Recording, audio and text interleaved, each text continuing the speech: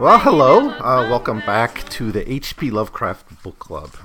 So in this episode, I am going to start what will probably be a four-part series looking at the Mountains of Madness. At the Mountains of Madness was Lovecraft's longest published tale. I think Case of Charles Dexter Ward is a little bit longer. Maybe Dream Quest of Unknown Kadath is a little bit shorter, actually. But At the Mountains of Madness is the longest thing he published during his lifetime.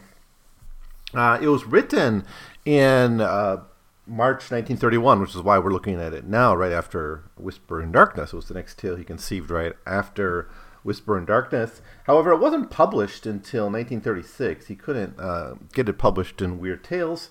And he finally got it published in Astounding Stories in a two-part in two parts, February 1936 and then March 1936. Three installments, sorry, and then April 1936. So in three installments. So it was published serially like a short novel, which essentially it is. This I think we can talk about as a novel. Not just a story, although it often appears in anthologies. It's not a very long novel. Maybe a novella, whatever. Short novel, I'm not sure how the word count works. Describing things are novelettas, novellas, novels. That's kind of for weird magazine fiction nerds, I guess. So whatever. Story novel. Anyways, so I talked about in the last episode, Whisper in Darkness, or my third part of my look at the Whisper in Darkness, that I think At the Mountains of Madness kind of works as a reverse copy of Whisper in Darkness. Whisper in Darkness starts about folklore. Our main character, Wilmarth, is a folklorist, a literature person. It's about stories, and it becomes like a science fiction tale, right? And it becomes much more intricate about science by the end of the story. And At the Mountains of Madness, we start with science. We start with, an expedition to the Antarctic, given in great detail. A lot of scientific intricacy is given in it. And that's why, even though this is a long tale, a lot of it, the story, especially in the first, quarter or first third of the story, is very, very technical. And maybe not particularly, thematically as relevant as it could be. It's one of his more wordy tales, but a lot of this is scientific nuance. And then we get to the dissection of the Elder Things, and it's all told kind of secondhand through these radio reports given from the secondary base on Antarctica to the main base on Antarctica. So we hear about the dissection of the Elder Things, but even that is given in very, very technical language, very scientific terms, because our characters are all scientists, right, or students, and it makes sense that they are going to approach these phenomenon, right, these mountains in Antarctica, this lost civilization, these creatures, these new discoveries of new species.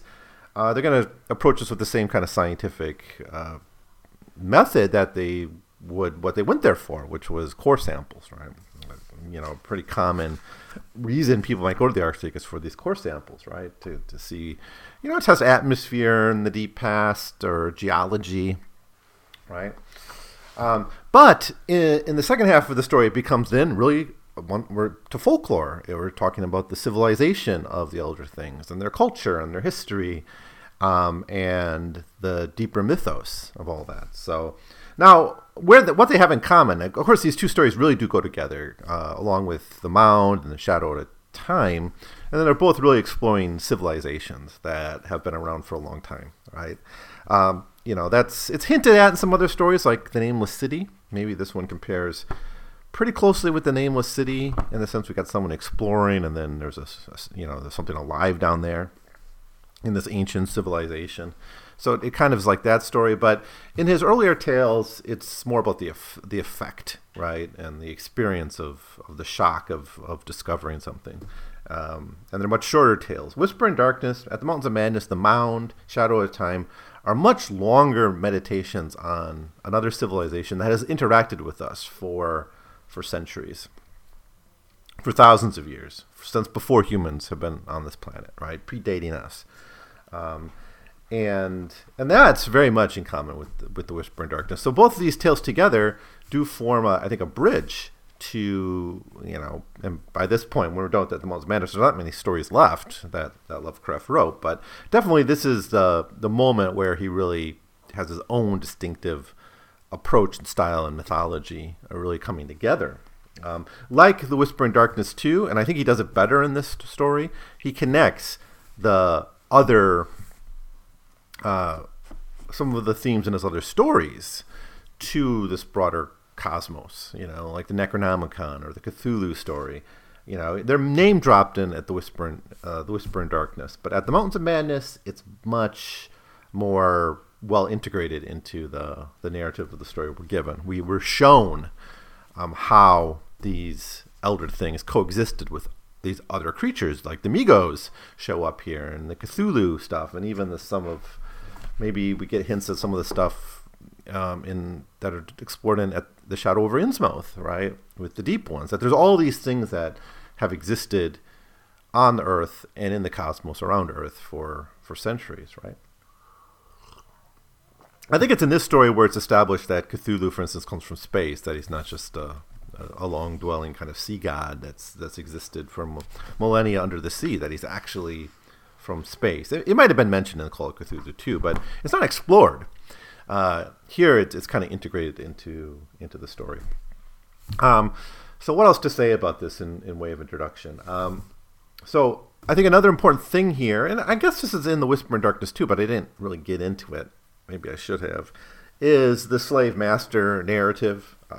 Basically, I think I didn't get into it because I'm thinking more about the Mound as a build-up of this theme, because both these stories deal with slavery and mind control and institutional slavery, and this one deals a little bit more with resistance to slavery. That's why I think it works better, kind of like the case of Charles Dexter Ward is kind of a metaphor for Atlantic history, in a way, where you have a slave race being forced to build a civilization, right? And of course, in the Atlantic history, you have slaves being forced to build a civilization. In this case, this Anglo-American or Euro-American empires was built on the back of slaves.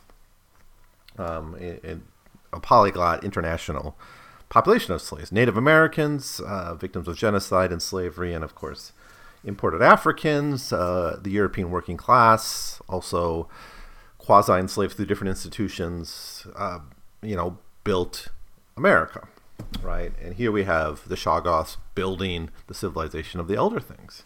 And I know a lot's been said about, does Lovecraft kind of side with the Shoggoths? Does he side with the Elder Things?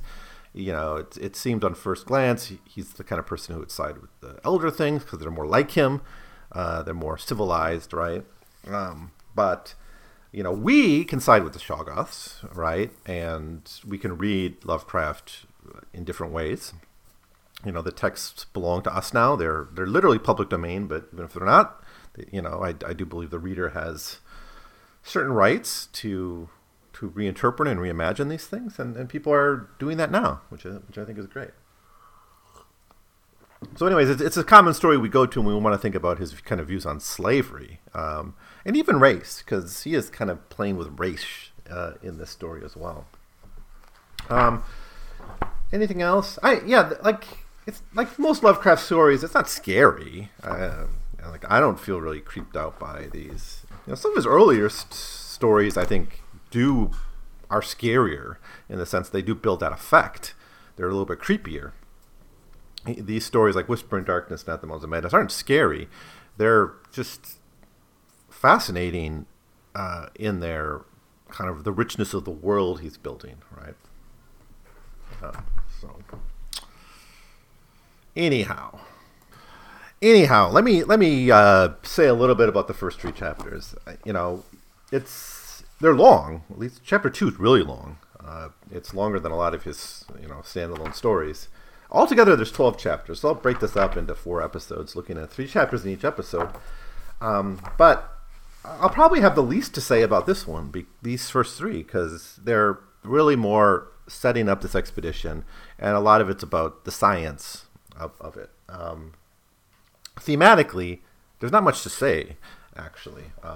Although I do want to get at this issue of like exploration, right? Because it is a tale of exploration, and it's not the only one that Lovecraft wrote. I think Shadow of Time is very much about exploration, both humans exploring things, but then the Ythians are explorers, right? The Mound, as we'll see, is a tale of exploration. The Nameless City, in a way, Herbert West Reanimator, The Whisper in Darkness, Dream Quest of Unknown Kadath. These are stories of explorers, right? So I think that's another way that the sea and Atlantic history sort of connect to tales like this, is because they're all about kind of seeking out something and searching for something, and which is the opposite of what Lovecraft often does in his works, which is forget, right? He wants us to forget. He warns us. There's a warning to forget. And it's in this story too, right? The whole reason, this text exists in World is because our narrator, Dyer, his name is William Dyer, as told in a later story. We meet him again in Shadow of Time. He's a geologist, and he's saying, he's like the head of this expedition going to Antarctica. And after all these things happen, he writes his reports. It gets in the newspapers. It's fairly well known that there's something here, but this piques people's curiosity. And they're like, well, we got to get down there and do our own exploration of it. And Dyer's saying, no, you don't want to do that. And that's why. It's better to leave this to rest. Just forget about it. Close this particular door. Slam it shut. Never go back to these mountains of madness, because it won't be good. That's his warning. So there's that. But also, much of the story itself is the exploration, is the adventure, the discovery of something new, right? And you can't stop thinking about, I think, Lovecraft's, my meditation on science that he gives in the first part of the Call of Cthulhu. It's like science is making all these new discoveries, and that's pretty freaky. And maybe we shouldn't, or maybe we should rethink this, because if we realize who we are, how insignificant we are, we may not be able to recover from that, right? We may not be able to find our place anymore, right? And we talked about this with the letters too. From the letters, he has his answer for this. His answer seems to be culture. Civilization at least gives us kind of a boat in this cosmic ocean that we can kind of pretend to exist in. But, that only will take us so far. And if we start looking out of the window of that boat and really studying what's out there, the boat's going to be not going to help us anymore. We have to have kind of an ignorance to survive. But nevertheless, we have exploration. And I think it's important to note that for all that Lovecraft writes about forgetting, he also is always writing about discovery. Scientific, even Whisper in Darkness is all about, curiosity and where curiosity leads us.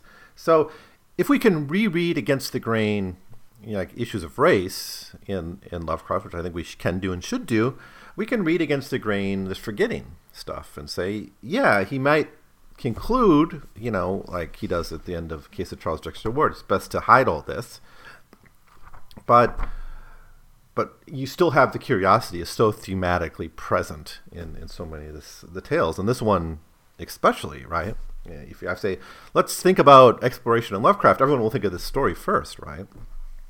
Because it's the most consciously, on the surface, about exploration. In this case, exploring a new continent, right? Wilmarth in Whisper in Darkness had a chance to explore. He was offered an opportunity to explore Yugoth and the cosmos, and he turns it down, right?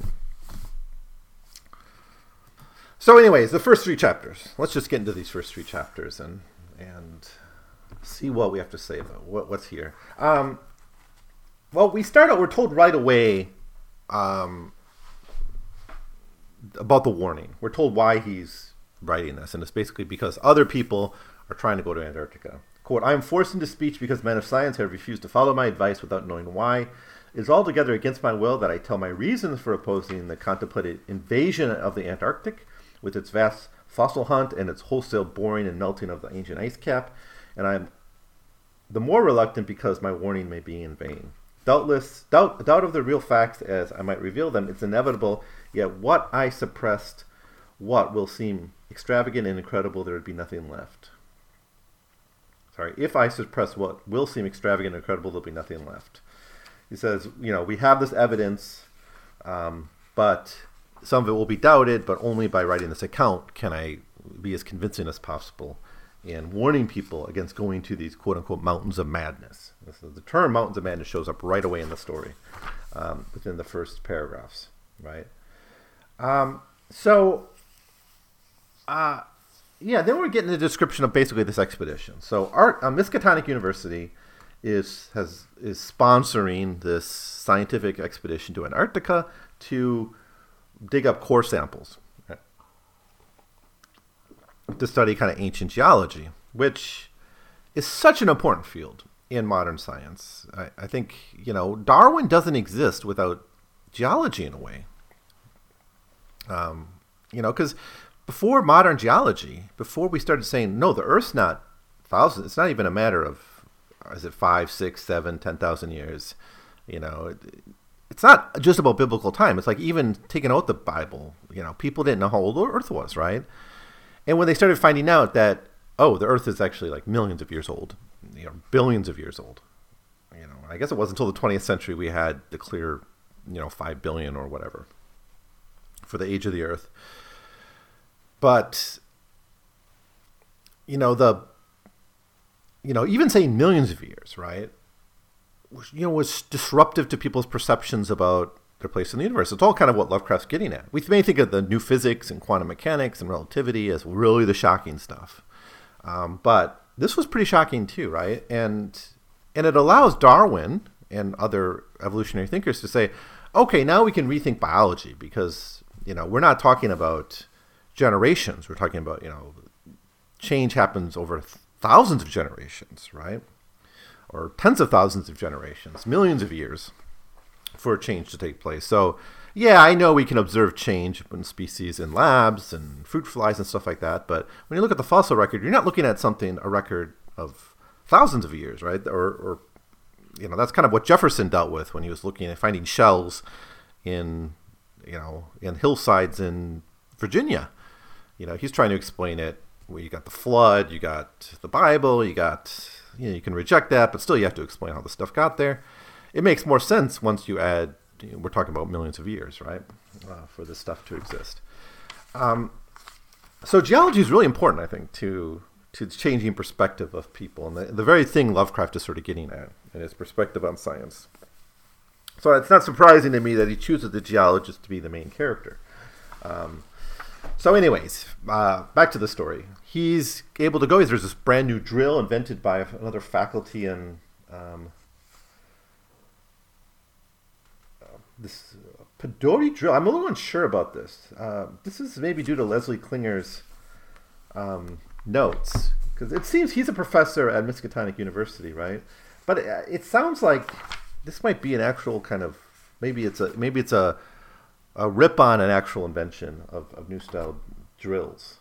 I think these kind of drills have been sort of developed to allow us to do these core samples and dig deep into the earth and pull out this. So we can study ancient atmosphere, right? You can go into like these air bubbles in the ice and extract, to know how much carbon there was in the atmosphere, millions of years ago or whatever, or of other trace elements. Anyways, this allows them to this is basically the justification for this expedition, right? To learn more about the ancient Earth. And we get a lot of details about the supplies for the expedition, their, how many airplanes they have, how large the party is. There's over 20 people in this expedition, including sailors and workers, and many of them are pilots or trained as pilots, and so they have 4 planes. I think it's 4. Yeah, they have 4 large planes, which they can use to travel around Antarctica. They're all supplied for a whole summer. That's the goal. They want to do all this work in a Antarctic summer. So that setting is really kind of interesting too, because during the Antarctic summer, you don't have, basically it's light all the time. All right, not particularly warm, being the the latitude they're on, but it's going to be light all the time, so that's part of the effect of the story. I think this would be really fun to adapt. It's actually a shame that Guillermo del Toro never, really got this made. I don't know how well Lovecraft adaptations work out. It's kind of a mixed bag, I think, but this I think would be just visually kind of a really cool story to tell, given the time of year. And you can kind of explore this place that not many people think about that much, Antarctica. Of course, the geography here is all fictionalized. It's just Lovecraft imagined these massive mountains, right, taller than Mount Everest, and a whole civilization that's survived down here for millions of years, right? But anyways, back to the supply of this. But my point is Lovecraft goes on for like 10 pages about the plan, the supplying, the equipment, the personnel, the different professors they have, when they leave Arkham, how long it takes them to travel to South Pacific, the stops they make on the way for supplies, the latitude, longitude lines. It's all quite detailed and precise, but there are hints here of oddity, of weirdness to it, right? But mostly it's not. I mean, mostly it's pretty straight. But there are a few hints. The introduction of the story itself is saying, oh, this is something freaky is going to happen. I'm going to warn you about it. But there's also hints that there's just something off about the place they're going. It's kind of like that travel into Vermont, where you start to feel, wow, it's not just a normal trip into the woods. We're going to someplace bizarre. And I love this. And a lot of the effect just comes from the climate and the atmosphere and the geography of the place. Obviously, it goes without saying that this is maybe one of his more worldly tales, and that he does set it consciously, outside of New England. Even Call of Cthulhu, which is very global, we get snapshots of the rest of the world through other sources, not through the narrator, doing that much traveling. Anyways, here's what we get. The last lap of the voyage was vivid and fancy-stirring, great barren peaks of mystery looming up constantly against the west as the low northern sun of noon, or the still lower horizon grazing southern sun of midnight, poured its hazy reddish rays over the white snow, bluish ice, and water lanes, and black bits of exposed granite slope. Through the desolate summits swept ranging, intermittent gusts of the terrible Antarctic wind, whose cadences sometimes held vague suggestions of a wild and half-sentient musical piping, with notes extending over a wide range, and for some subconscious mnemonic reason seemed to be disquieting and even dimly terrible.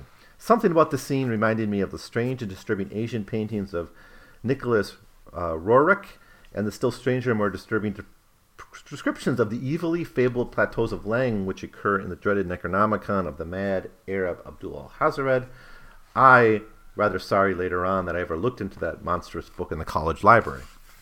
So it's important to note, he goes to the Necronomicon after this. He doesn't start there. So it makes sense. It doesn't make much sense that Dyer would have, been reading the Necronomicon casually while a professor at Miskatonic teaching geology. Later on, he looks into it. So it's funny that it seems everyone reads this book, even though it's supposed to be under lock and key. But it makes sense that Dyer kind of sought it out after what he experienced, him and Danforth. We're introduced to Danforth here, too. He's like the second main character in the story. There's a whole team of people, but most of them are pretty irrelevant to the story. We also get a little bit here about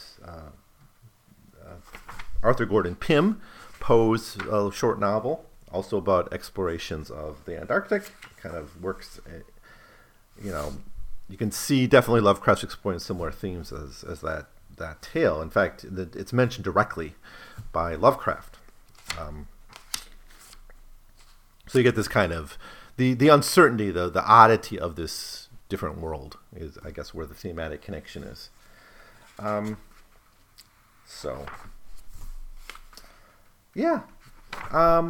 That covers most of what's going on in chapter 1, I guess.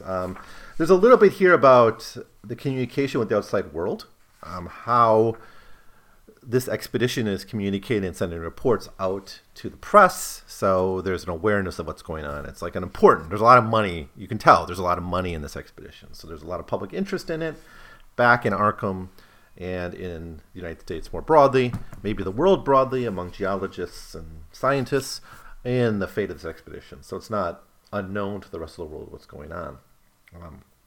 So if there's a tension in this early part of the story, it's between our Dyer, who's pursuing a little bit more conservative, and that conservatism is really on display, I think, in this first chapter, because there's so much about the supplies and the planning and what they're trying to do. And they're even talking about if they have to winter on the ship until the next Antarctic summer. So they might have to wait out a whole 6 months or something, but probably more than that, right? I'm guessing the Antarctic winter would be fairly long. They said they're trying to complete their work by March. But the tension is between Dyer and Lake. So Lake's another leader of the expedition, and he wants to kind of go a little bit more quickly and deeper into the Antarctic.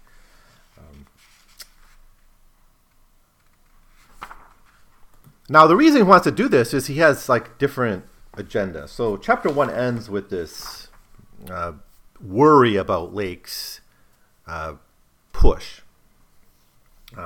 Quote, "It had seemed he pondered a great deal, and with alarmingly radical daring, over that triangular striated marking on the slate, reading into it certain contradictions in nature and geological periods, which whetted his curiosity to the utmost, and made him avid to sink more borings and blastings in the west-stretching formation to which the exhumed fragments evidently belong. He was strangely convinced that the markings was the print of some bulky, unknown, or radically unclassifiable organism of considerably advanced evolution, notwithstanding that the rock which bore it was of so vastly ancient a date, Cambrian, if not actually Precambrian, as to preclude the probable existence of all but existence not only of highly evolved life, but of any life above the unicellular or at the most the trilobite stage.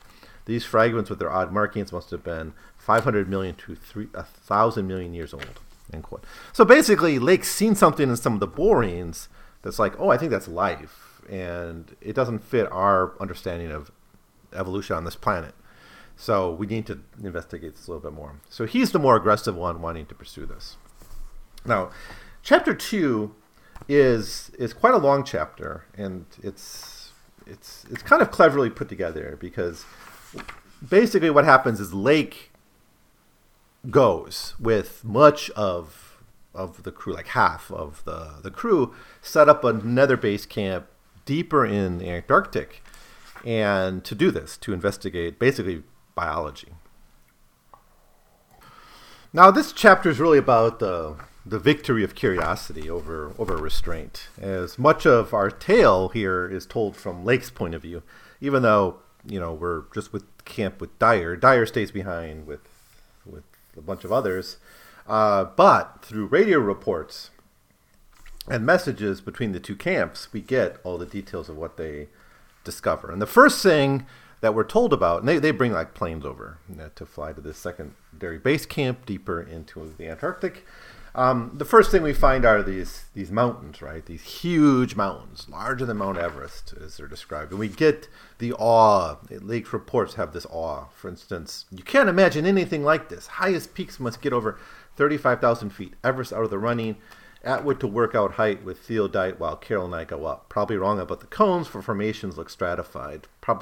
Possibly Precambrian slate with other strata mixed in. Queer skyline effects, end quote. So you get this mixture of awe, but also scientific precision throughout this, which I think is inherent in science. Science is curious people, exploring things with a certain kind of academic rigor. But if you don't have that curiosity and that kind of desire, you don't have science, right? It's not boring people doing boring stuff. It's supposed to be, exciting. I think that's a big part. I think wonder and curiosity is a big part of what made the scientific revolution happen in the first place, and there's continuing to be a major component of science. It can go too far, I guess, if it gets you into bad results and makes you a little cuckoo, but by and large, it's necessary, right? And Lake has it. Lake certainly has it. So he gets this report of these large mountains and their kind of otherworldliness to him. Of course, this is going to be the gateway into a whole other civilization eventually, although that's not known. He's looking for old life, and he eventually finds it. Before too long, he sends reports of finding fossils of, cephalopods, corals, and other things, sponges, marine vertebrate bones, the suggestion being that this was all underwater at one point, right? Which is, of course, something that people discover all the time, fossils of plant life on land, right? Miles from the ocean, which makes sense once you understand continental drift, of course.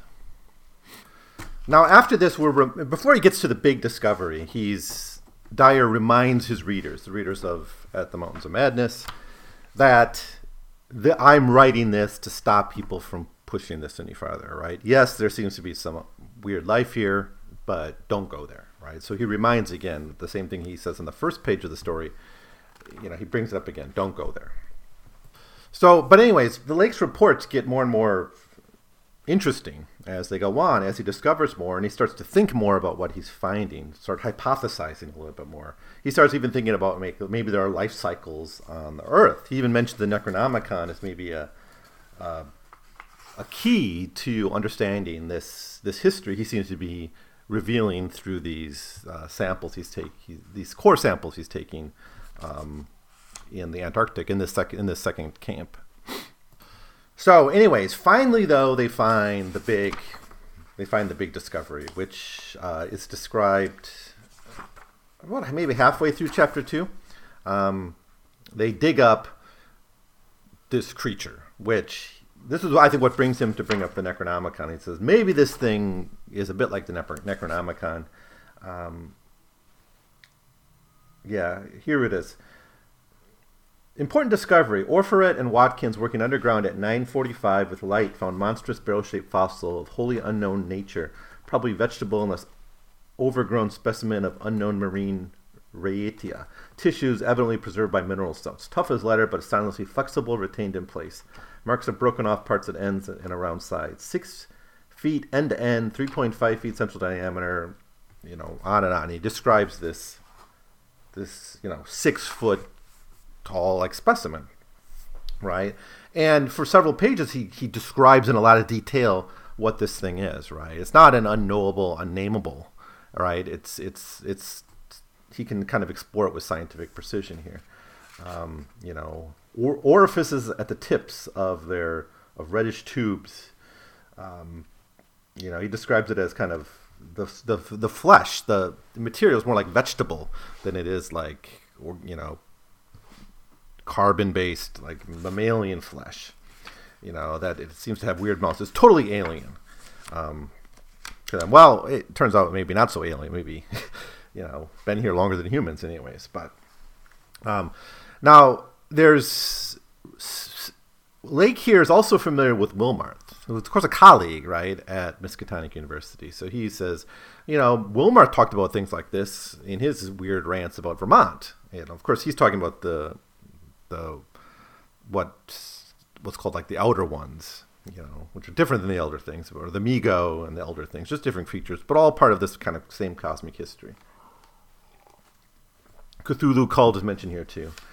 So it's great stuff, and they begin to dissect it and start to reveal this distinct biology of the Elder Things. It's Lake who gives them the name Elder Things, I think drawing this from actually the Necronomicon.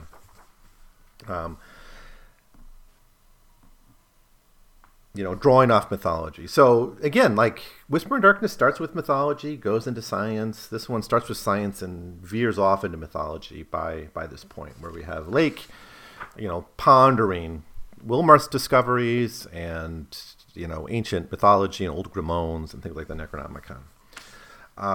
Now Dyer's a bit freaked out by this because he's kind of worried news is going to get out about this, and that's going to kind of change the nature of this expedition and maybe threaten what they're really after. But he acknowledges that if this is all true, which it appears to be, this is a big find. So that's chapter 2. Chapter 2 is really long. It's got a lot of long scientific discussions, and it's it's something really new. It even goes beyond what we saw in Whisper in Darkness and just detail of what we're actually dealing with here. So then we get to chapter 3. And chapter 3 is a little bit shorter because it basically gets us to the rest of the story in a way. What happens is essentially they lose contact with the Lake's camp, and then they got to say, like, what do we do about this, right? It was not likely that they, like, all their planes would break down. It's not likely that all their radios would break down, and there'd be no way, because they're not that far away. It's not impossible for them to, send a message back by some other means, even if communications broke down. So something really is going on here, serious, if they lose all contact with them. Right.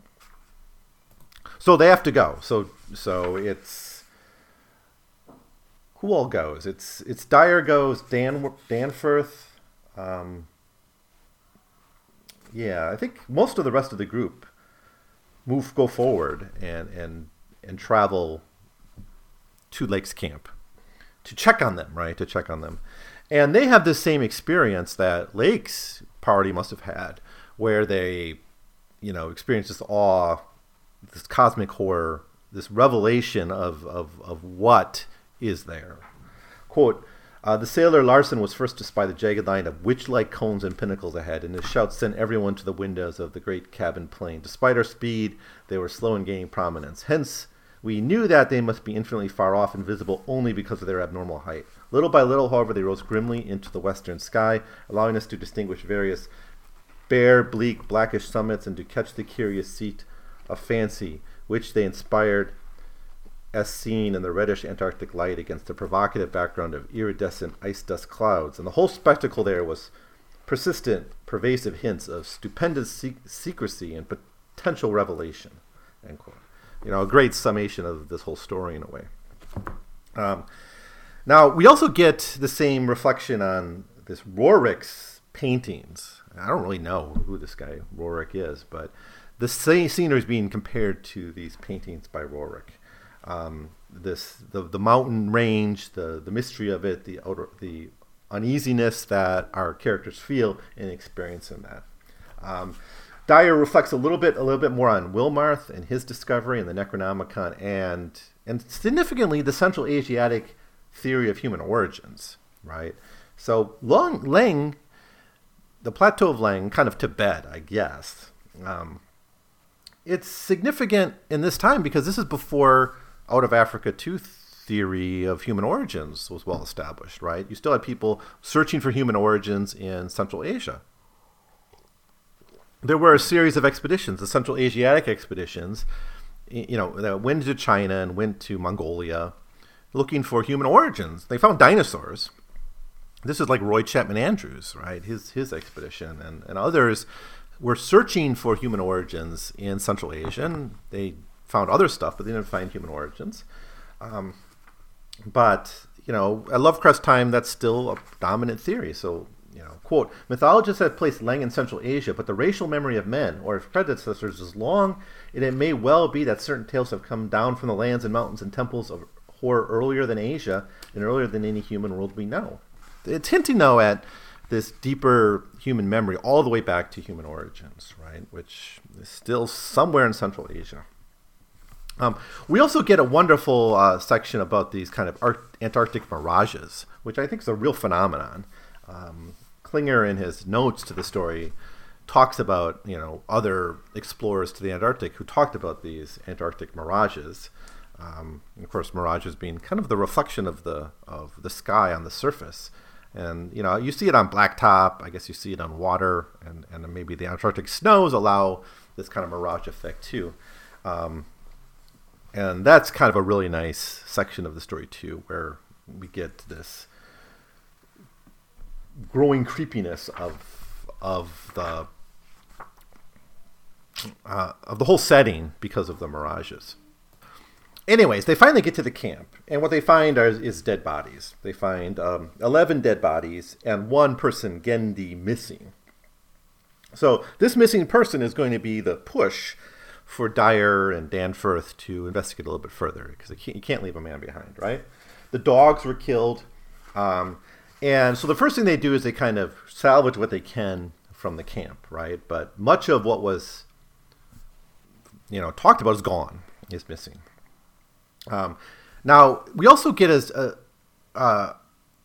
confessions here about Dyer's own, kind of cover-up of what really happened here, because he starts to say stuff are not in the official reports. Basically, everything in the story from this point on is not public record, right? Which is the reason why he's writing this is to reveal this stuff that's not in the public record.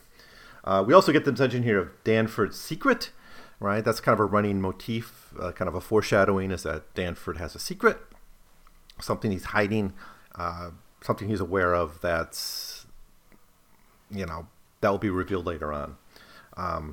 But the main thing is here, they're covering up something. The official report is not true. But we see them try to repair the planes, collect what they can.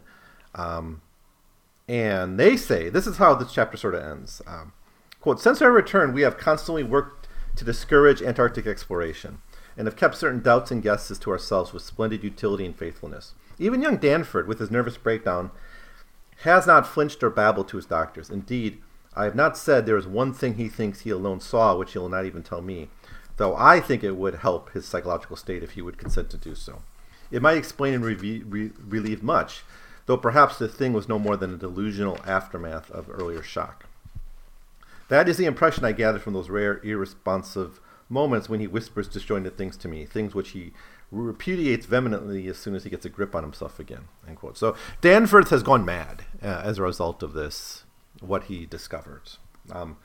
And basically, this is what the public knows. Everything that came before is kind of public record, that this lake camp found some new biology, although much of it didn't survive, and the party was killed off in some way.